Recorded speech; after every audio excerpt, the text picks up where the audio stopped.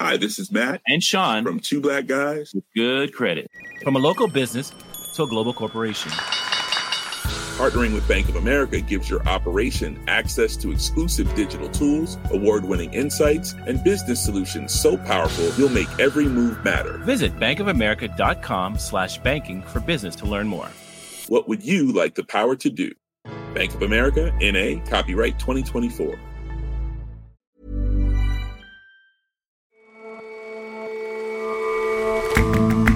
Hello and welcome to The Intelligence from The Economist. I'm your host, Jason Palmer. Every weekday, we provide a fresh perspective on the events shaping your world. Chinese officials want to boost the economy of Xinjiang province, developing manufacturing, trade, and tourism. But they also want to continue repressing and co-opting the province's Uyghur minority. Our correspondent reckons those plans are incompatible. And since the very start of The Intelligence, our Bartleby columnist has been railing against the harms of useless meetings, long hours, corporate jargon, and more. Today, he bids us farewell and shares what he's learned about the world of work.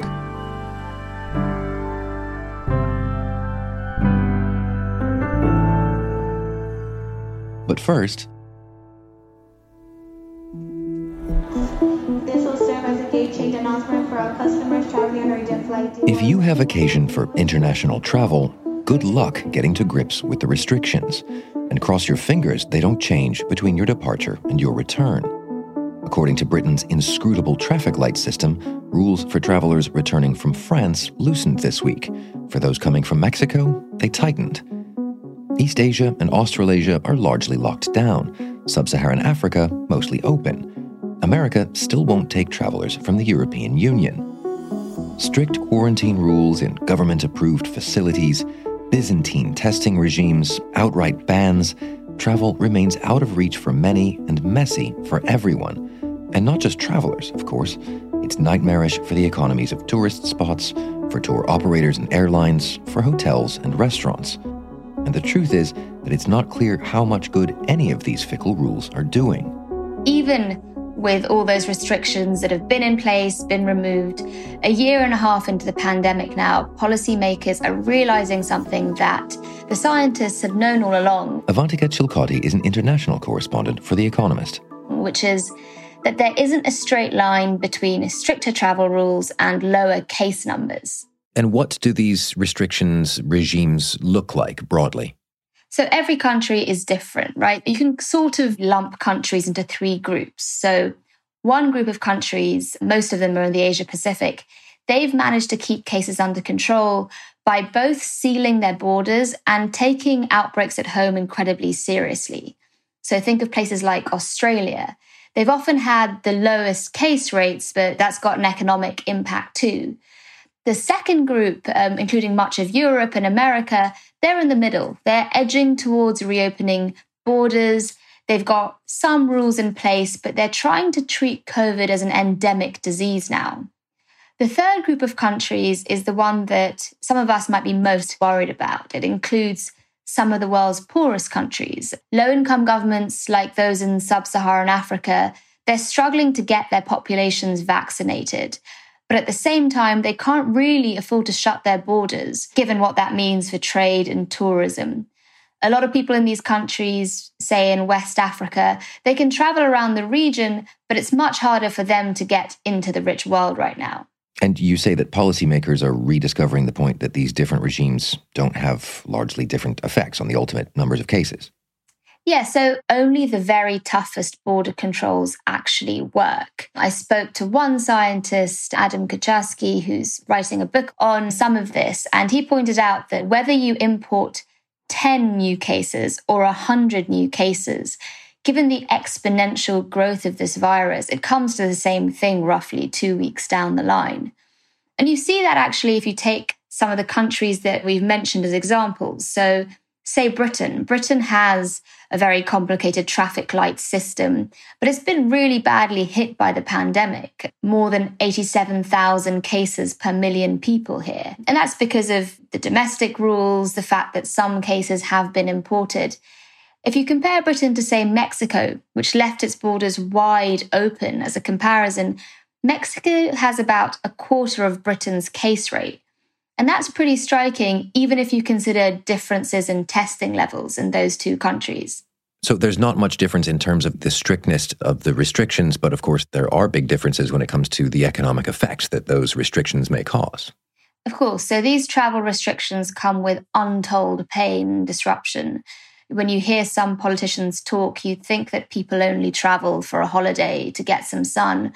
But really, people travel for education, for work, to see loved ones.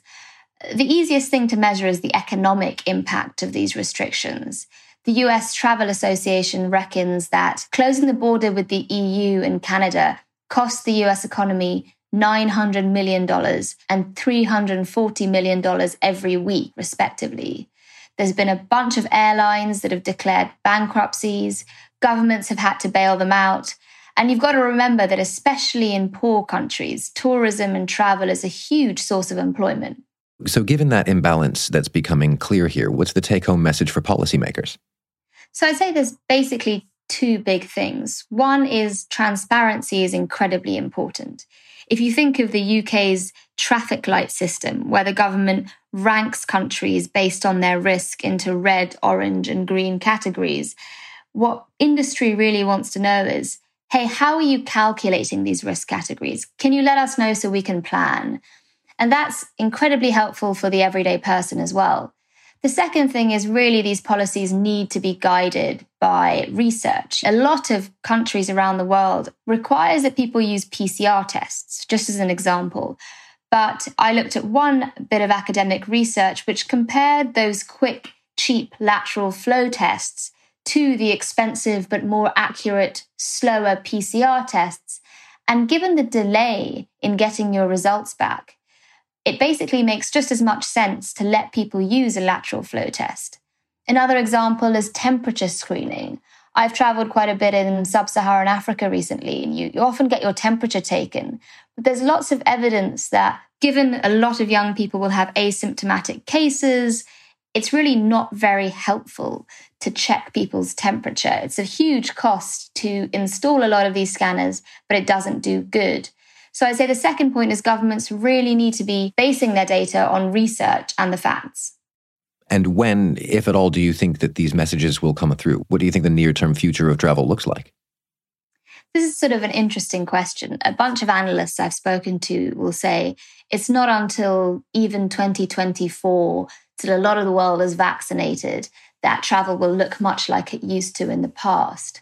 What I'd say is that travel is looking more and more like it did in, say, the 1940s, the 1950s, the 1960s. So whether you have to pay for quarantine facilities or if you have to pay for tests, it's becoming a luxury that not everyone can afford. Also, given there's a rising germophobia, a lot of people are considering, do I need to take a plane or should I plan a road trip or a train trip? So we're seeing differences in how people travel.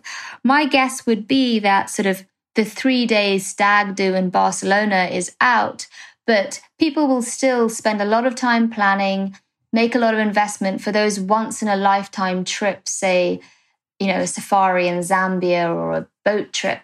They'll still want to have those experiences, especially after a year and a half locked up. And then beyond that? So I reckon in the medium term, the thing to remember is that it's easier to make a rule quite often than it is to roll it back. Things that don't make sense, requiring people as a blanket rule to quarantine or even requiring people to show test results after a while, these things could stick. And there is precedent for that. America's ban on travelers with HIV or AIDS was introduced in the midst of an epidemic in the 1980s, but it was only abolished in 2010 after years of protest.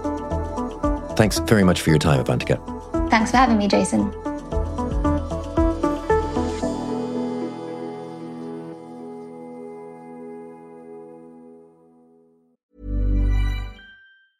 It's that time of the year. Your vacation is coming up. You can already hear the beach waves, feel the warm breeze, relax, and think about work. You really, really want it all to work out while you're away.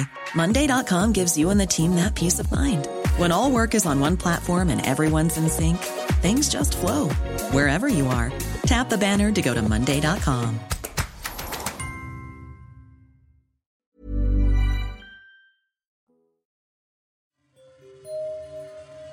As a foreigner, especially as a foreign reporter, as soon as you arrive, you know that Xinjiang is a police state.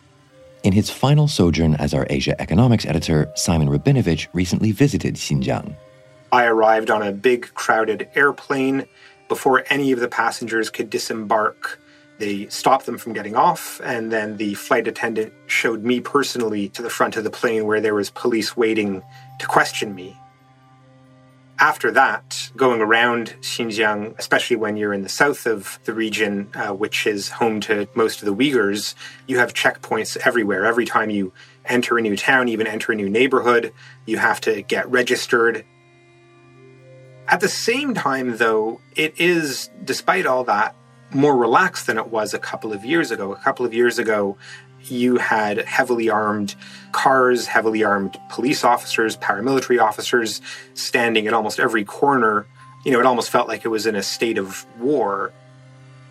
These days, it's a much more subtle presence. You've got the region absolutely blanketed in security cameras, some that kind of rotate and follow you as you're walking past them.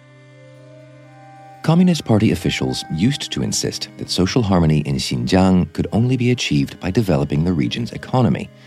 But then, in 2014, they began to argue that stability was the route to economic development.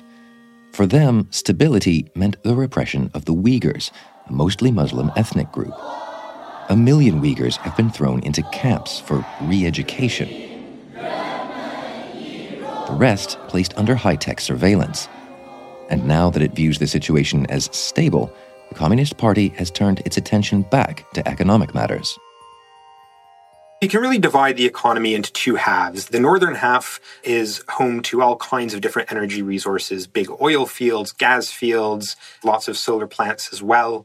The southern half, though, is much more agrarian. Traditionally, it's had much more informal employment. And that's also where the vast majority of the Uyghur population resides. And if you look at the government's latest economic plans for Xinjiang, they're really focused on the development of the south.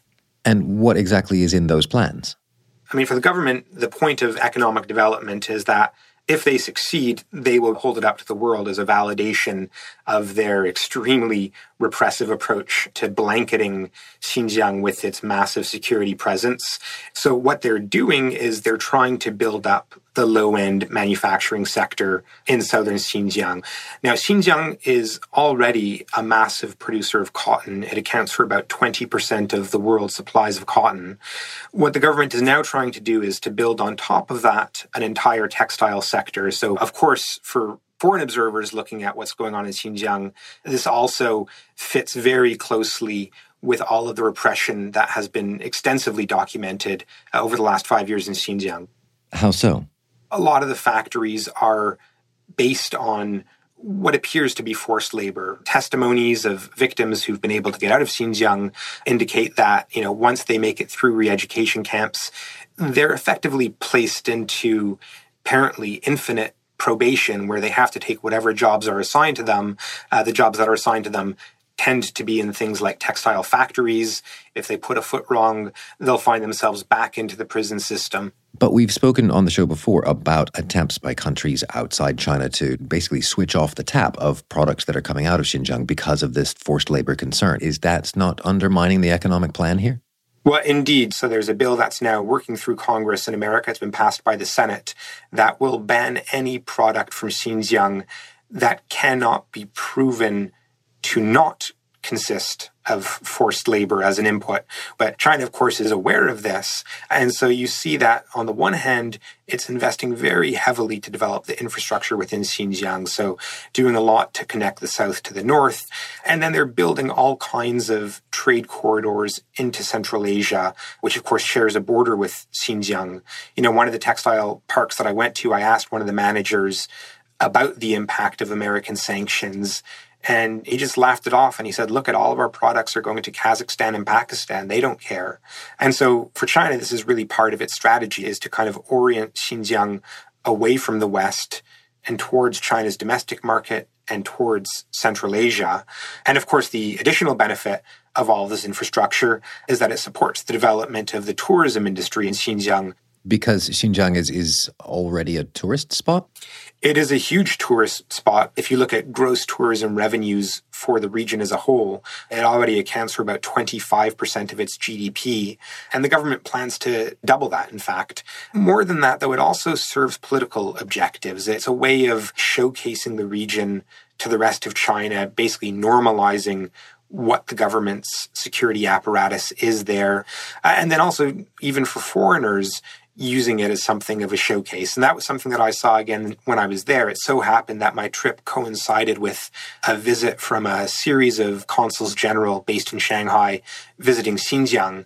When I went to Kashgar, which is the biggest city in southern Xinjiang, traditionally the religious and spiritual home of the Uyghurs, there was this cluster of consuls general from Serbia and Cuba and Belarus and even Singapore who were there at the entrance to the city.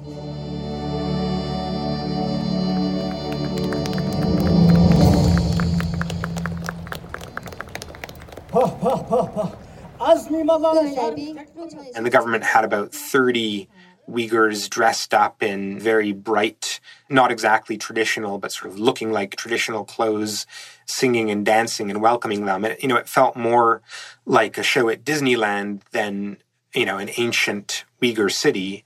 But that's what the tourism push is doing to the region. And for the government, it's a way of presenting this very manicured, carefully curated vision of Xinjiang and of the Uyghurs to the outside world.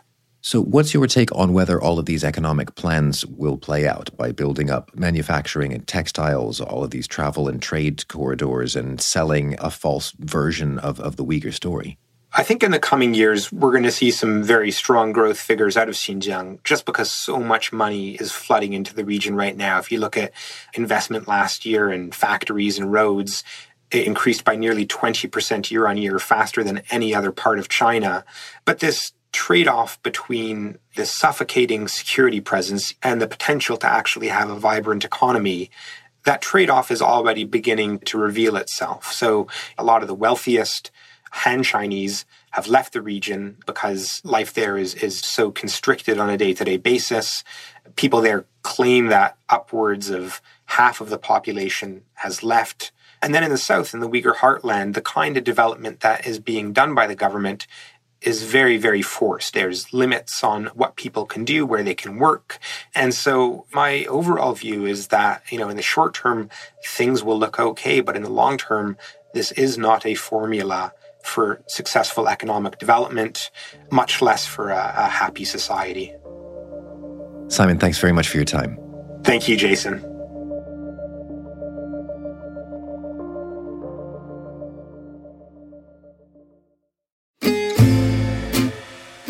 Bartleby the Scrivener is the title character from an 1853 short story by Herman Melville, and he's about as unhappy as an employee can get. He was once productive, but he's been ground down so much that no matter what he's asked to do, the response is the same. I would prefer not to. That might resonate with lots of office workers and their managers, which is why 3 years ago, Bartleby was the name given to The Economist's column on work and management. Today, Philip Coggan, its inaugural columnist, is handing over his quill pen to a new Scrivener. I started to write Bartleby in May 2018, and now that I am set to retire, it's a good moment to reflect on what the column has covered over the last 3 years, and a number of lessons that stand out.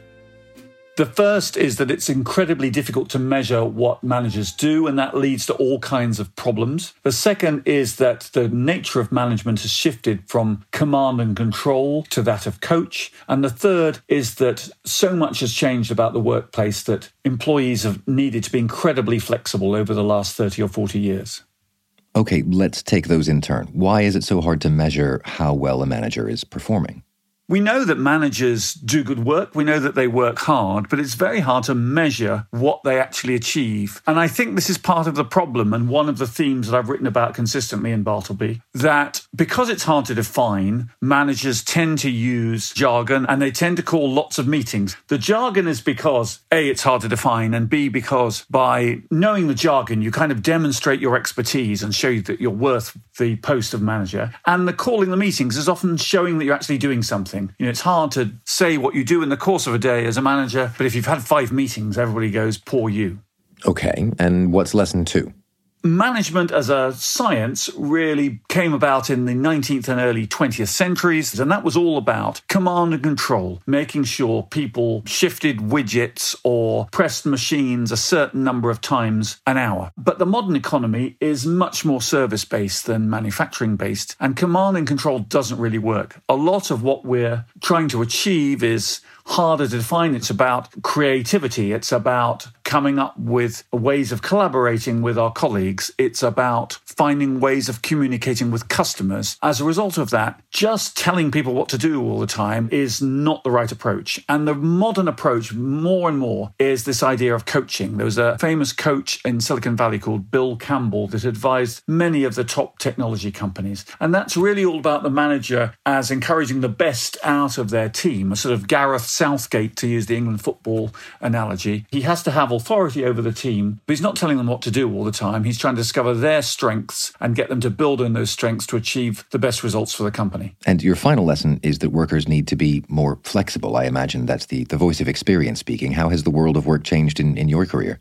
When I started work in 1980, you had no personal computers. You were so dependent on paper that you needed paper clips, a stapler, you needed Tipex just to get through the working day. Everything has changed over the last 40 years. We've had to get used to so many new technologies that have come and gone, like the pager and the facsimile. At the moment, we have to sort of switch between apps all the time. You need to know how to mute yourself on Zoom and how to raise your hand in Zoom, or how to handle documents in Dropbox and how to communicate in Slack and on all the rest of it. You have to know how to talk on a podcast. Podcasts have come and are flourishing. Blogs have kind of come and gone. I was writing a blog in 1999, of all things. We've become much more global as companies. So you need to learn to deal with customers in different countries. You need to learn to deal with colleagues in different countries. And also, we've had much changing mores. When I started working at the FT, it was quite common to go to a lunch where people would have white wine with the first course, red wine with the main course, and then port afterwards. Drinking at lunchtime was relatively common, but that's all gone away. And the kind of laddish humour that existed in other offices now quite rightly frowned upon. So you've really had to be flexible to survive over the last 30 or 40 years. And one of the reasons that I'm retiring is it's easy to recognise that you get less flexible as you get older. Better to stop before you become a complete caricature of a grumpy old man. You might have just a bit of time left before becoming too grumpy. Are you sure I can't convince you to stick around for a bit longer? There is always the risk that you cease to recognise how grumpy and self-obsessed you've become. So I could go on longer, but like my fictional namesake, I would prefer not to. Philip, thanks one last time for your time. Thank you, Jason, for having me on The Intelligence all these years.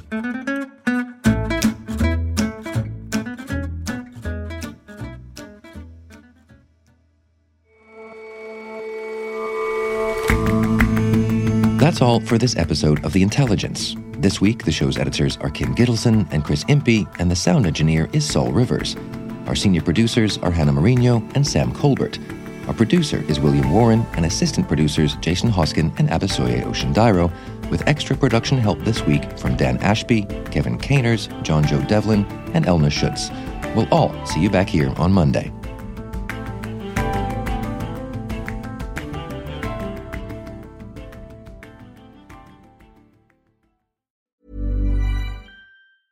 Hi, this is Janice Torres from Yo Quiero Dinero. If you own or operate a business, whether it's a local operation or a global corporation, partnering with Bank of America could be your smartest move.